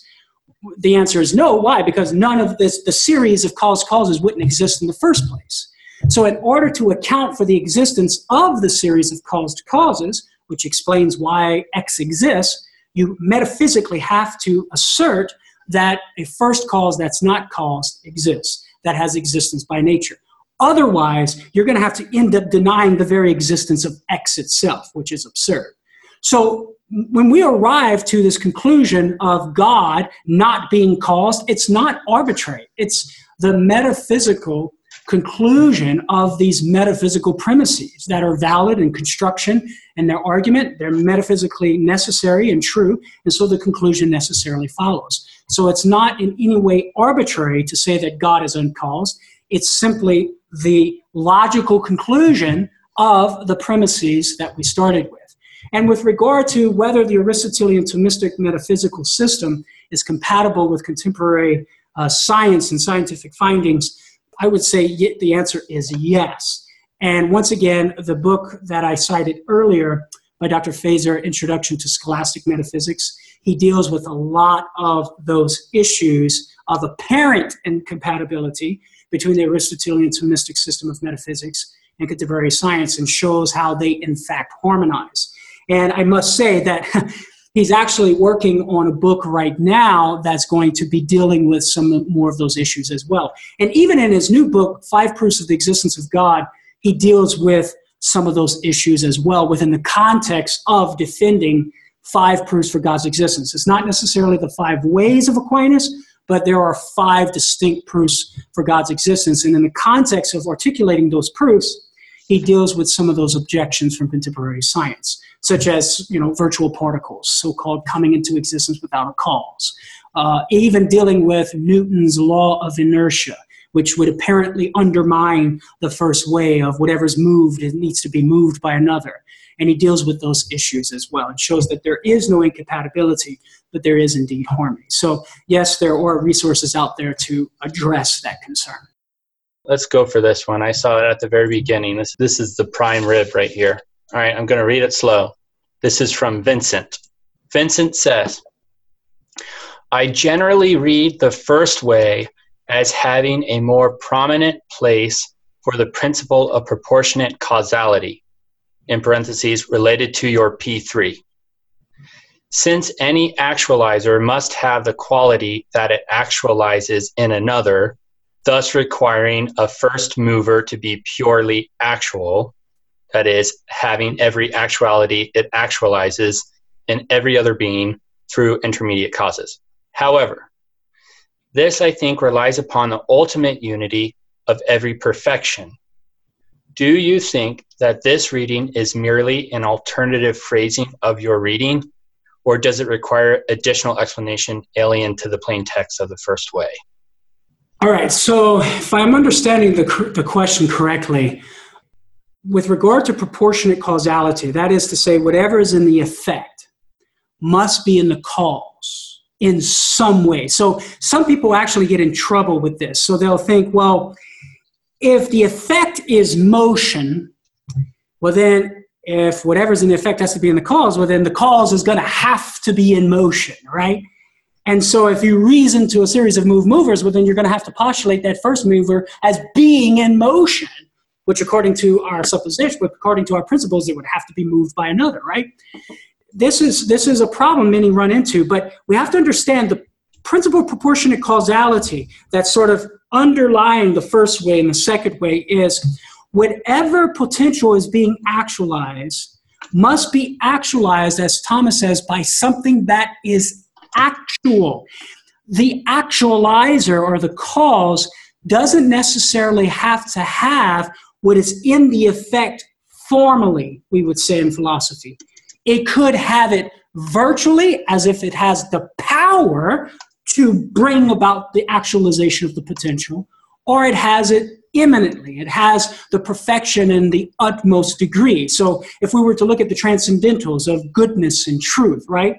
God being the first cause of all these perfections has these perfections in the immanent way, right? To the nth degree, unlimited, whereas goodness is limited to this thing and that thing. But in God, goodness is unlimited because he is being unlimited, and being and goodness are convertible.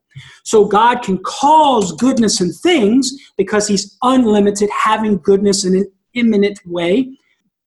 But God can also cause a material thing to exist, right? Or motion within a body, whether it be through an intermediate thing, an intermediate actualizer, or directly himself. But that doesn't mean God is a body, because God, by virtue of being pure act, has virtually the power in and of himself to bring about the effect of motion or bring about the existence of material things in itself. So the principle of proportionate causality doesn't restrict us to saying whatever is in the effect formally must be in the cause formally, because the principle of proportionate causality allows the cause to have the perfection that's in the effect, to have what's in the effect not only formally, but also possibly imminently or virtually. So for example, a simple example, I might have a $20 bill in my wallet that I could give to you. That would be like the effect, the $20 bill being in the cause in a formal way, right? Or I could have the $20 bill virtually. So I might not have the $20 in my wallet, but I could go to the bank and get you $20, right? Or I might have the $20 in the most imminent way. I might have a printing press machine that can make money, right? Okay. And then I can just give you all the $20 bills I want, right? So just because something is in the effect in a formal way, it doesn't necessarily follow that the cause of that effect must have that quality formally as well. It could have it also virtually or imminently. So inasmuch as God is purely actual, he has the power within himself to bring about new actuality within the universe, whether that actuality is a substantial actuality or substantial existence, or whether that new actuality is accidental existence, whether it be place, quality, quantity, matter itself, etc. So hopefully that kind of gets at the question. Harold Gomez wrote in a question, and I think we're going to end on this one here. It has to do with the relationship between the first way and the second way. He asks, all right, so if I understand this correctly, the first way is the effect, and the second way is the cause. Two ways are interconnected. Is this correct? Well, I mean, that's one way some Thomistic scholars look at it. Whereas in the first way is looking at what is being moved, and the second way is looking at the cause of things. And although that's a plausible interpretation, when I read the five ways, I see both in both first and second way. So in the first way, yes, he's starting with a potential being actualized, which must be actualized by another.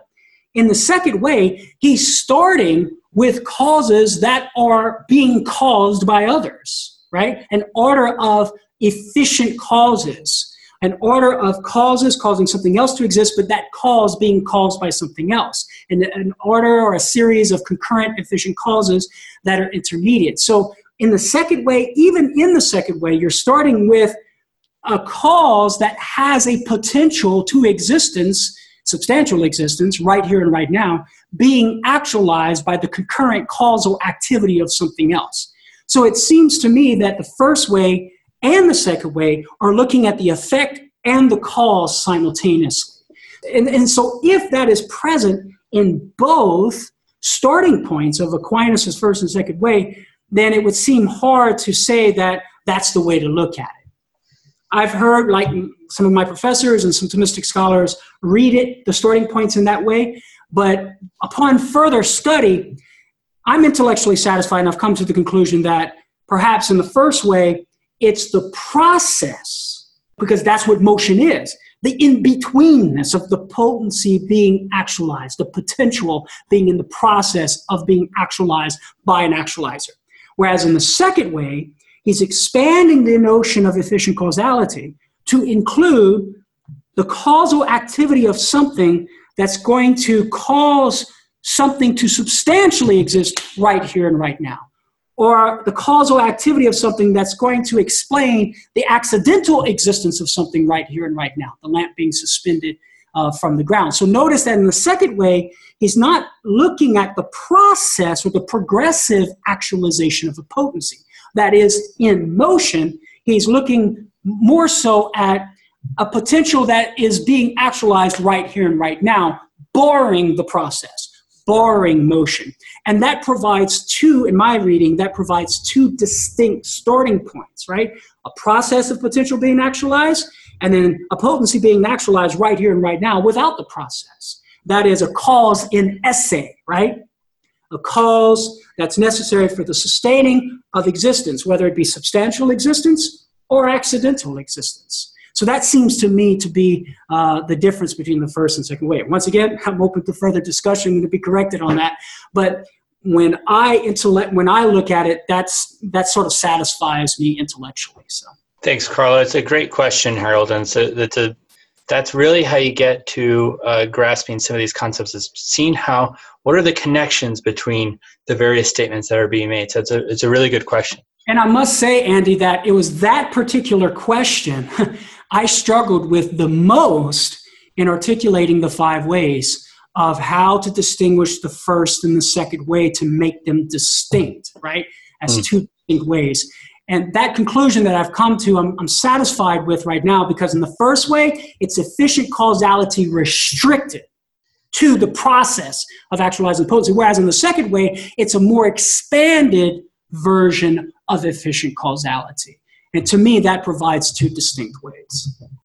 You've been given a near impossible task of trying to present Aquinas' 5 ways in a total of 3 hours over 2 class sessions. So really, I know I'm not speaking for myself, and there's lots of people writing in too. We appreciate the vigor and the sort of studiousness that's required to try to condense such complicated information to this. Thank you, Carlo. Thank you, Andy, and thank you everyone for watching and listening. God bless you all. See you next week.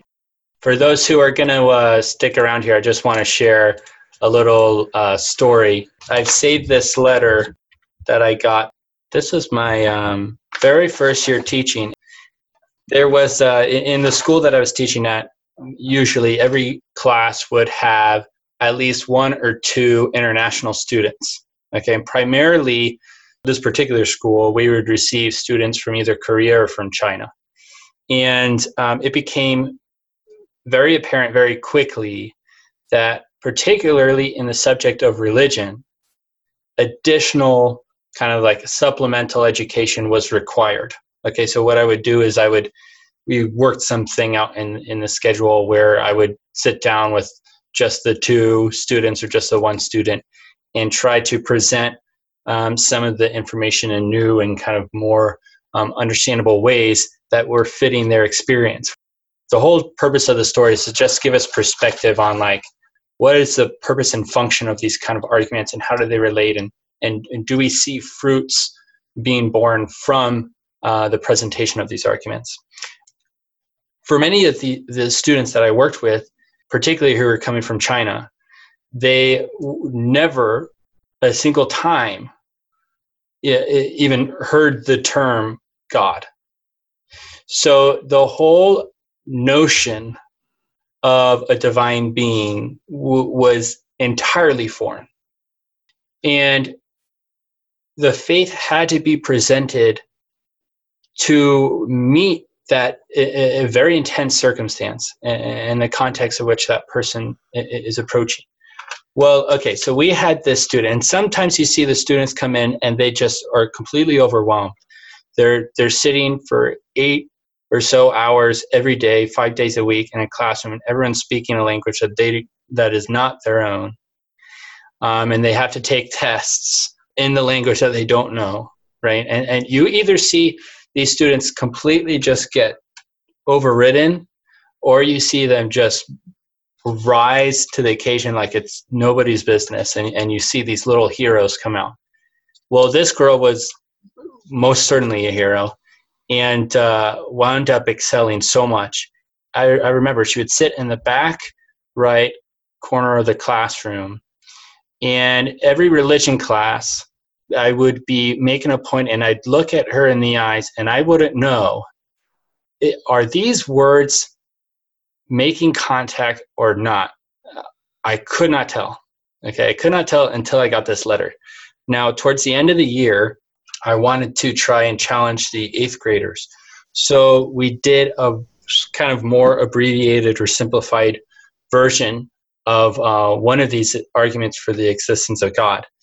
And you can imagine what the reaction was of the 8th grade boys, in the first couple of rows or whatever. They're completely passed out and dozing off. This student remained very alert. I thought that was a little bit odd. Didn't think anything of it, and didn't hear anything of it for at least 2 months or so. I was then given this note at the end of the year, and I want to read it to you exactly how the student wrote it.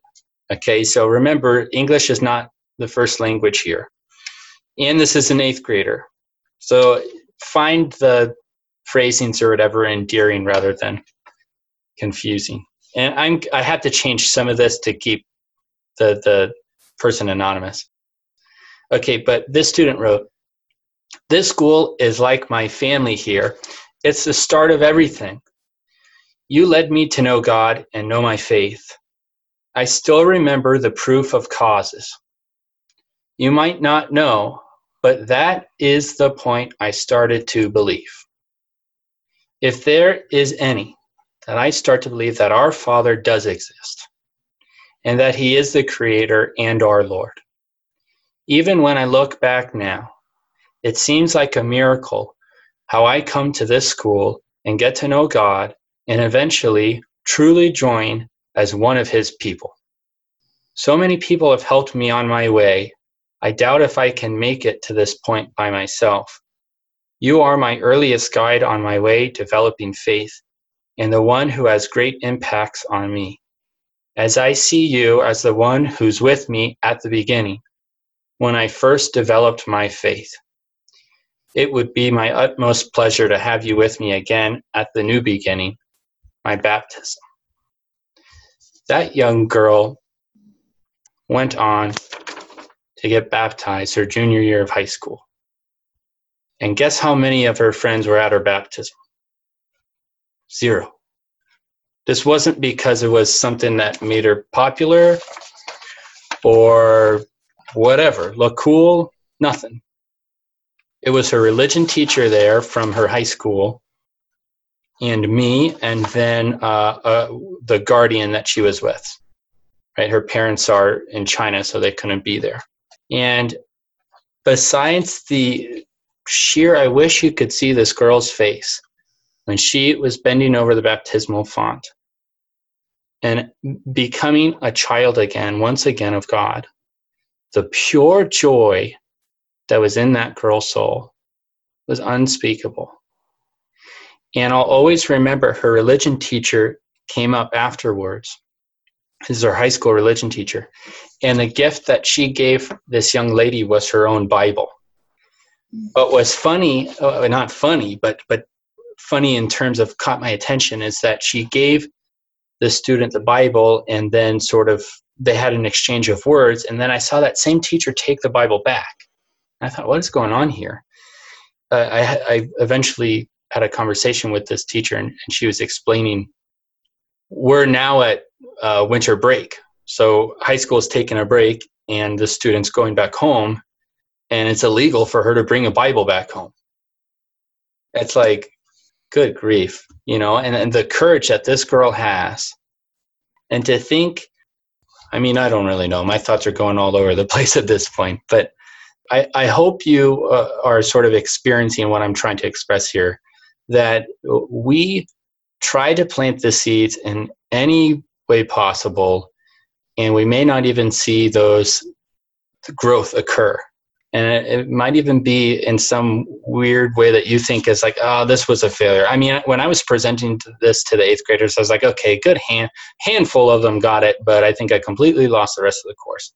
I had no idea that this type of expression was resonating very clearly to someone who may have not been formed or introduced to religious expressions or terms, but was extremely logical and thought in a very systematic way. And these arguments can really, really assist somebody who's sort of more inclined towards that kind of thought. So anyway, I share that with you for what it's worth. And we've still got a good crowd hanging out here, but it's past everyone's bedtime. And so I'm going to shut this down. I love you all. God bless you guys. We hope you enjoyed this presentation from the Institute of Catholic Culture.